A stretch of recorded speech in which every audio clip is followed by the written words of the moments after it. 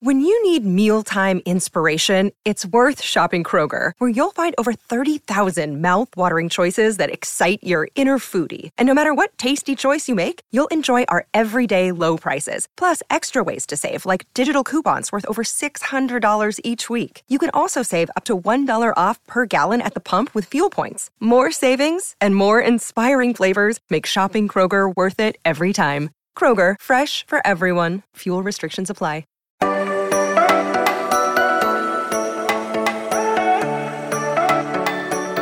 It's Wednesday, it's hump day, it's Browns versus Bengals week. The excitement is getting real. Welcome into another edition of the Strictly Stripes podcast. Muhammad Ahmad back at it once again with Mike Neislick and Andrew Gillis after a day off. Gentlemen, just jump right into it. I have a question, and it's simpler than you think. What separates the Browns from everyone else in the league? I mean, I don't know. Simpler than you think. I mean, well, I guess here's the answer is Myles Garrett. There you go. I don't know. There are a lot of teams that have a good edge rusher. Like what separates the Steelers from every team in the league? T.J. Watt. Like I think you could kind of what separates the Rams, but the Rams are terrible. It's Aaron Donald. So like I don't know if that's the best way to phrase that. I guess. Well, that's fair. In that sense, that's fair. But I'm saying if we're talking specifically about his skill set, they have Myles Garrett. No one else does. But see, don't take that from me. I was actually quoting Joe Burrow when I was saying that because he was literally asked, what makes the Browns so difficult for you guys, the Bengals, compared to everyone else you faced? Simply put, he said, they have Myles Garrett. That's what makes them different. And Joe Burrow makes a point. I mean, he's talked about T.J. Watt in the same light you mentioned, Andrew, but I mean, I really believe, and I think, again, Burrow would probably agree, this guy, Myles Garrett, is the real deal, the best edge rusher in the league. He has the fifth most sacks in the league. He has the highest grade of being an overall defender at his respective position on Pro Football Focus with about a 92.5, which is freakish to me, especially with the fact that he's in his sixth season. I mean, he's a problem. He's been a problem for Burrow. He sacked him 6 times in their 4 meetings together. The last time they saw each other on Halloween, Garrett showed up to First Energy Stadium. He had the Vecna costume, from Stranger Things, and boy, did he look like the evil Vecna on the field. And I'll never forget, there was the one sack in particular that stood out where he just got a late chip on Jonah Williams. Samaje Perine couldn't shake him off. Boom! Comes the dynamite. That was, I think, it was like late in the first quarter. That ended the second of 7 straight scoreless drives in that game, which to this date, this season, was the Browns' best defensive performance this year. It was not the Bengals' worst offensive performance, but it was the Browns' best defensive performance. Fewest points allowed, fewest yards allowed in that game. So, yeah, that's a lot. That's a lot if you're Joe Burrow. Like, I think, you could try your best. And I think with the way the Bengals played the last 4 games, it will look different. I don't think the Browns will get to Burrow that much. But how much of a challenge do you see Garrett and, of course, Jadeveon Clowney in that front being this time around? Well, I mean, I know you just kind of sung Myles Garrett's praises. The PFF grade, I don't know. Some of those grades are, I mean, we talked about that after the Titans game. Like, they said DJ Reader had a terrible game against the Titans. Like, I don't agree with that. Right. Yeah. 2 deflected passes. You can kind of look at a whole bunch of different things, but really the number one thing you can look at and just kind of understand where you're coming from is Myles Garrett, just how big he is, how fast he is, how physical he is. I think the Bengals have to be feeling better than they did going into the last matchup. Obviously, you have Jamar Chase this time around. This is the best your offensive line has played all year. So you are feeling, I don't know if more confidence the word because you just beat the Chiefs. There are things going your way, but I mean, kind of like we talked about with the Steelers in the last matchup, you have to chip Myles Garrett. You have to be able to effectively run the ball, because there are going to be plays that Myles Garrett makes that you can't do anything about. Like, you can't stop TJ Watt from jumping up when he's actually getting blocked by La'el Collins. He wasn't free. and TJ Watt just made a heck of an interception. Like there's nothing you can really do in certain situations. And Brian Callahan kind of referenced that today, but it's kind of like we said about the Chiefs, it's about mitigation. And if you just can throw 2-3 guys at him, kind of confuse him as to where the ball's going, that's the best chance you have to beat them, because the Browns' run defense is not very good. No, but their pass rush is obviously great, and a lot of that's Myles Garrett, and he's caused the Bengals a heck of a lot of problems over the years. Well, we talked about this the first time the matchup, and they didn't do it, was go lead or at least kind of control the pace. I mean, they talked about how the turnovers the last few games against them, the ones that have mattered, not that last year's final game. If you allow them to have pass rushing downs on the defense where Myles Garrett has nothing else to worry about, that's when he's going to feast. I think that this game, if you don't want to throw an early interception and you want to try to have a lead, and if you could do that, I think you could effectively take them out of it. So even if he does get a sack or two, it's not sort of the end of the world. And I think that outside of that game, really in the recent stretch of games, the Bengals have done that. Yeah, and that's the thing about it is, like you said, simply put, they didn't do what we talked about, which feels like forever ago, back the week before Halloween night, which is when they played. But and I would say this in a good way, because this sucks for the Browns. But Sione Takitaki, their weak side linebacker, he is done for the year. He has a torn ACL, so he's out, and that's a big loss because he actually had the most tackles for the Browns in that game when they played the Bengals. He even, I believe he had a sack in that game as well, because the Browns got to Burrow 5 times, sacking him. So that is a huge loss for their defense. It is going to look a lot different without him.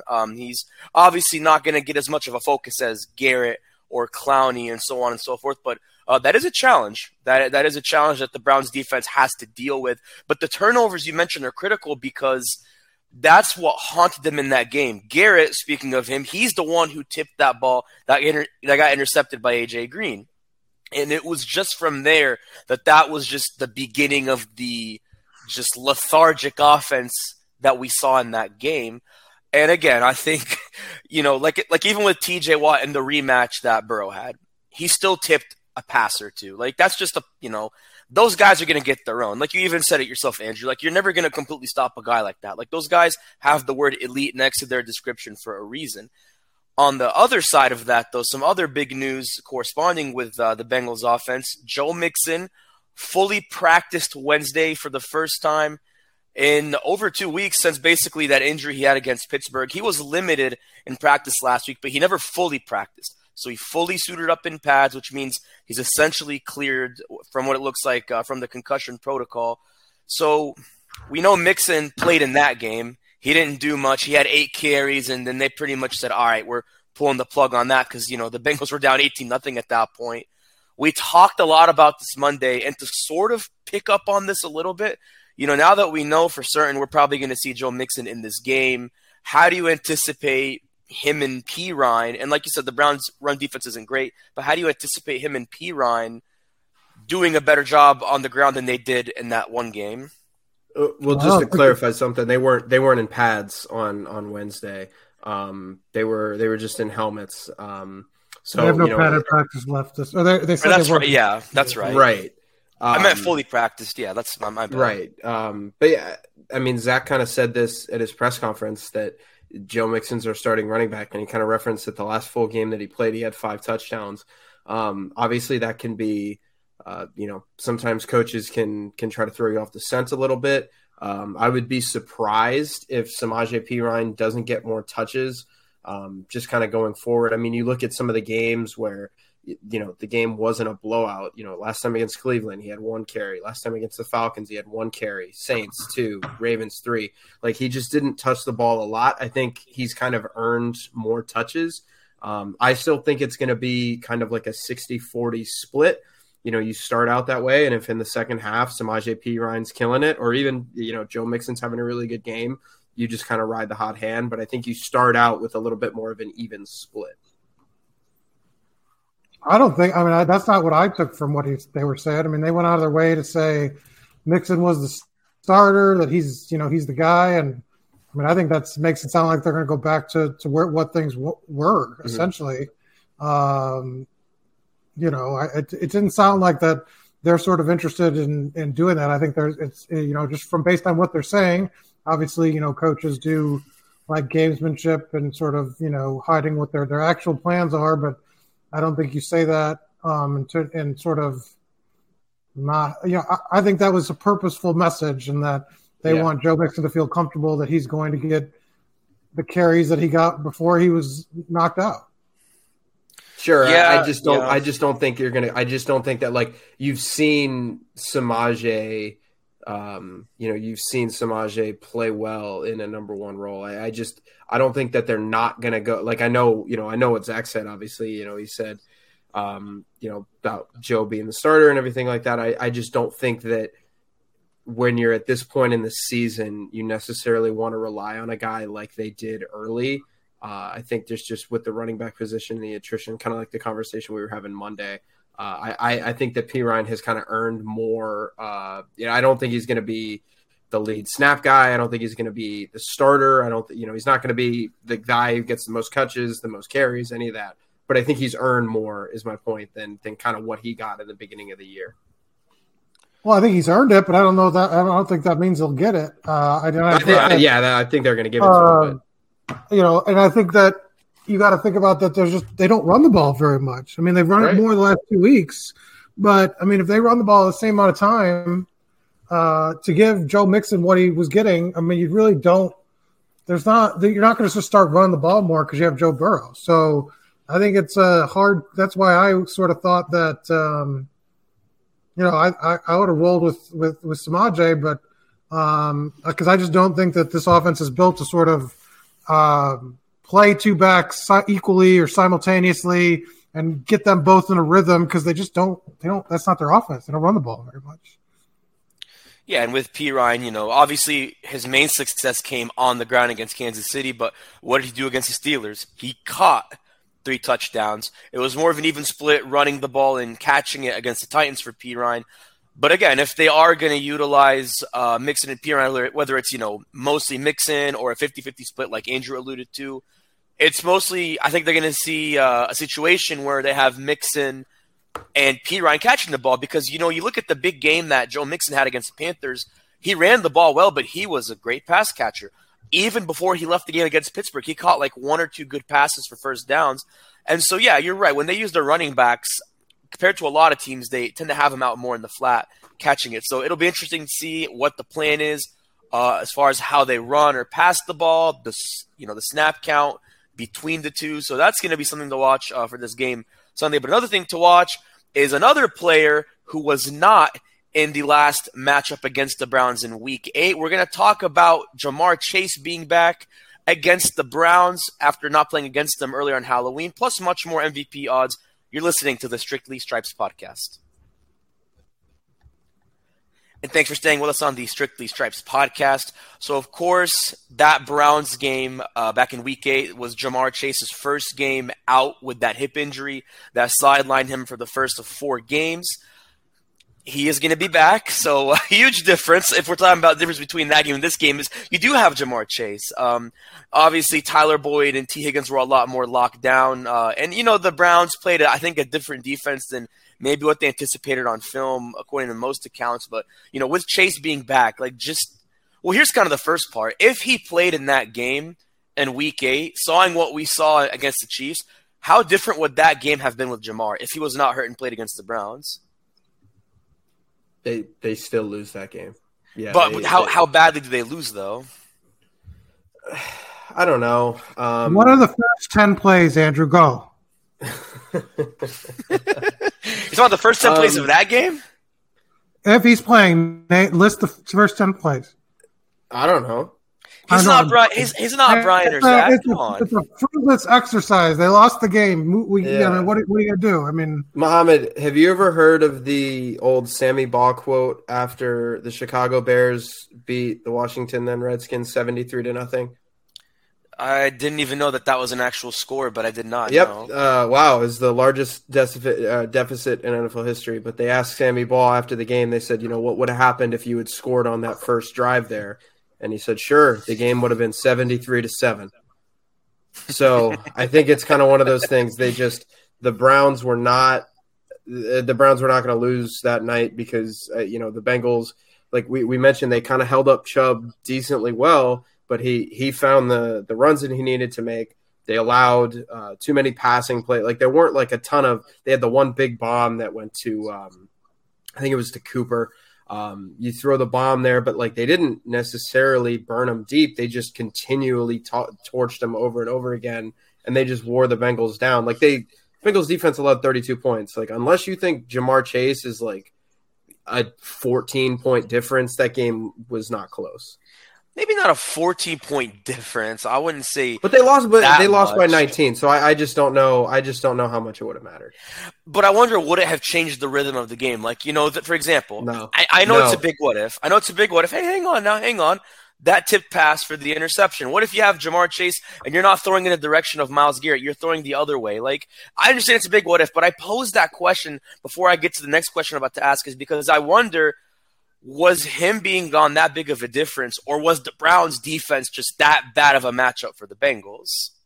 I think I don't understand why it can't be both. It was the first game It can be. It was the first game that they were playing without Jamar Chase. So I think there was a little bit of an element of, they had played so well for, the back 2.5 quarters of that Saints game. And then you beat the snot out of the Falcons. And then you lose Jamar. So, like, you had started to figure yourself out. Now you kind of have to do that again on the fly because you don't have Jamar. But that mattered, obviously. Like, losing a Jamar Chase matters. But, and kind of like I said at the top, like that's going to matter going into this one. But like I said, you're even if you're the Bengals, you're not going to win many games when you're scoring 32 or when you're allowing 32 points. No, I understand that. That's for sure. And there's the part that you mentioned that I liked, and that's what I was getting at. Like Joe Burrow said in New Orleans, we know who we are. And then they do the same thing against Atlanta, and that's where Chase had that big hit to his hip where he had to miss the next 4 games. It seems like, they knew who they were, and they kind of had to not start from scratch, but they had to figure some things out. And I think that contributed to some of the wonky plays that led to those scoreless drives, which leads me to the question of, now that he is back and he did look pretty good and pretty healthy against the Chiefs, how much better does this game get now that like I said, you have a Browns defense that's a little bit weaker now because of those injuries we mentioned, and you have Chase back? I mean, how much more explosive, much better does this look for Cincinnati Sunday? In terms of just what the advantage of having Chase is? Just Chase and, like I mentioned, like what Andrew said, they kind of had to find that rhythm against the Browns. Now that they have that rhythm and they don't have to kind of figure that out, how much more explosive do you see them coming out of the gate versus that one game?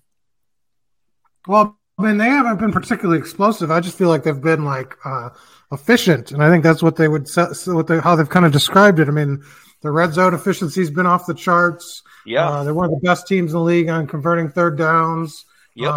They had one 40-yard pass play was, I think, their longest one against the Chiefs, but they were just, it wasn't sort of like Chase getting loose and breaking things up. I mean, they were just, and Joe Burrow, I think, talked about, making his reads really quickly and finding his checkdowns and mixing things up and kind of catching teams off guard. So they're just playing, I think, at a really high level right now. I'm not sure that I just describe them as explosive rather than sort of efficient or effective. A lot of just different E words. And so, I think that's where they're at right now. And they're playing some of their best football that they've played this season offensively. Yeah. And Andrew, I know this is something I want to kind of get your thoughts on, because we talked about this before the break about Mixon, Pirine, and the run blocking. Obviously, with Hayden Hurst being doubtful and pretty much likely being out for Sunday, that means Mitchell Wilcox is going to have to fill those shoes just as he's been filling Drew Sample's shoes. So I know you kind of talked to Brian Callahan about balancing, using Wilcox in the passing game where it's needed, but also, needing him to block against that Browns line like we've been talking about with Garrett and Clowney. What's the sense that you kind of see Wilcox, like his role being in this game? just because of Hayden Hurst likely being out for Sunday. Well, I mean, the goal, I think, for them would be to just kind of have him replace Hurst's role 1-for-1, because you have Wilcox, then you have Asiasi, and then you're probably going to call up either Nick Bowers or Tanner Hudson from the practice squad. So, because I can't imagine that they would go into this game with two tight ends, right? Especially because you don't have a fullback on the roster or anything like that. But yeah, I mean, the thing that I was asking Brian about was I'm curious, just because this is a game where you can't leave Jonah Williams or La'el Collins on an island. I know that they're playing better. I know that the whole offensive line has been sturdier than it has been. But this is not a game where you can just say, okay, Jonah, go win your one-on-one. Okay, La'el, like go do, just go handle him. That's a fool's errand. You can't do that. So, what I'm curious about is how they saw the game evolve in Cleveland. Like Joe Burrow got sacked 5 times. What does that do when you take out a faction of your passing attack where, Joe Burrow, if he's getting pressure, he has that dump off available to Hayden Hurst or to whoever Samaje Perine or Joe Mixon, whoever it is going to be coming out of the backfield underneath, he's got that there. But when you face a defense like this, you need some kind of help on those defensive ends. So, I think it's going to be an interesting look at how they use Mitchell Wilcox. But, I mean, I think to start, you just have to use him in the Hayden Hurst role because he's your number 1 tight end right now.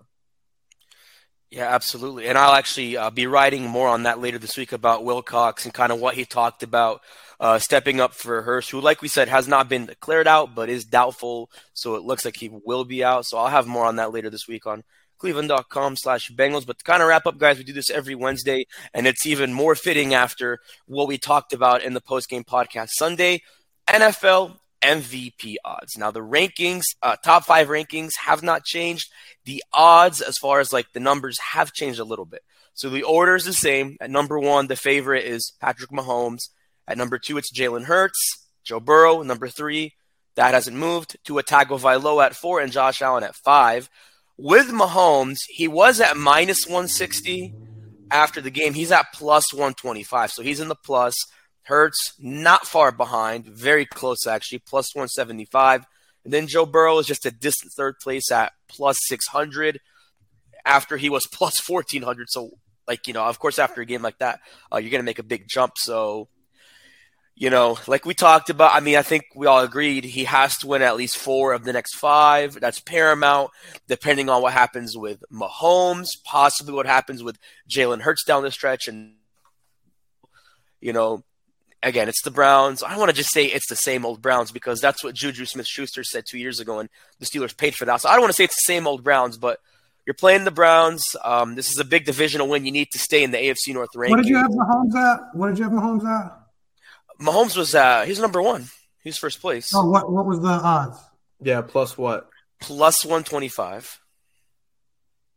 So I mean, it's a big swing from even just from the weekend. After the game, he was still minus. Now he's plus odds. I was just looking at the consensus. Yeah, at the different sports books.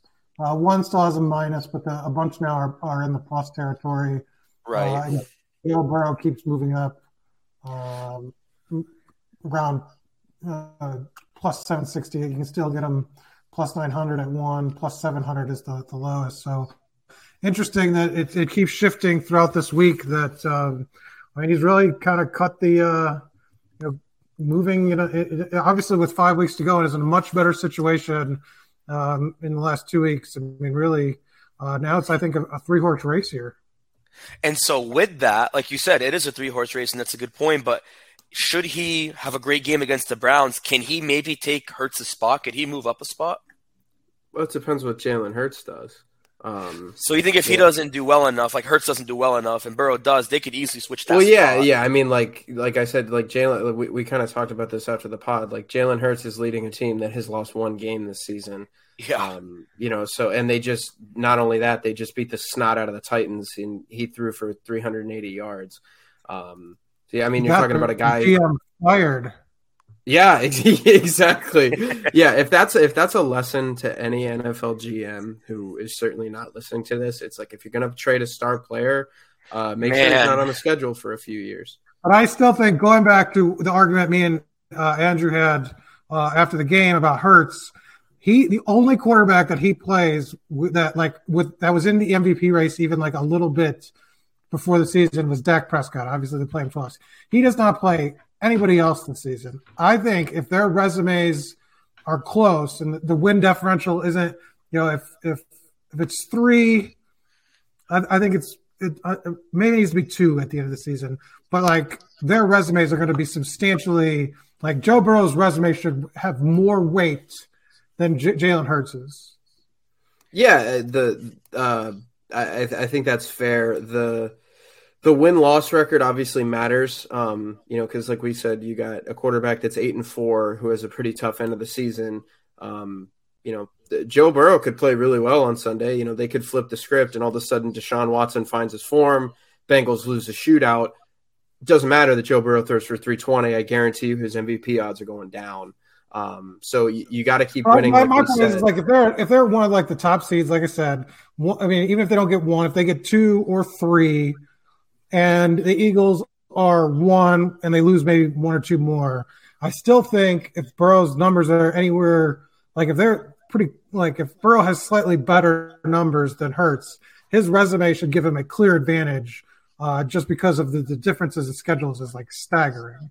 Sure, but then you still got to pass. You still got to pass Mahomes because Mahomes has thrown for more touchdowns. Yeah, I'm saying in a world where they're like 400 more yards too. Where they're the finalists, right? And I think Mahomes is going to have to deal with the fact that he lost the head-to-head matchup with Burrow as well. Well, and here's the other thing, like we're talking about this right now, like because I think head-to-head matchup does matter, like you said, but.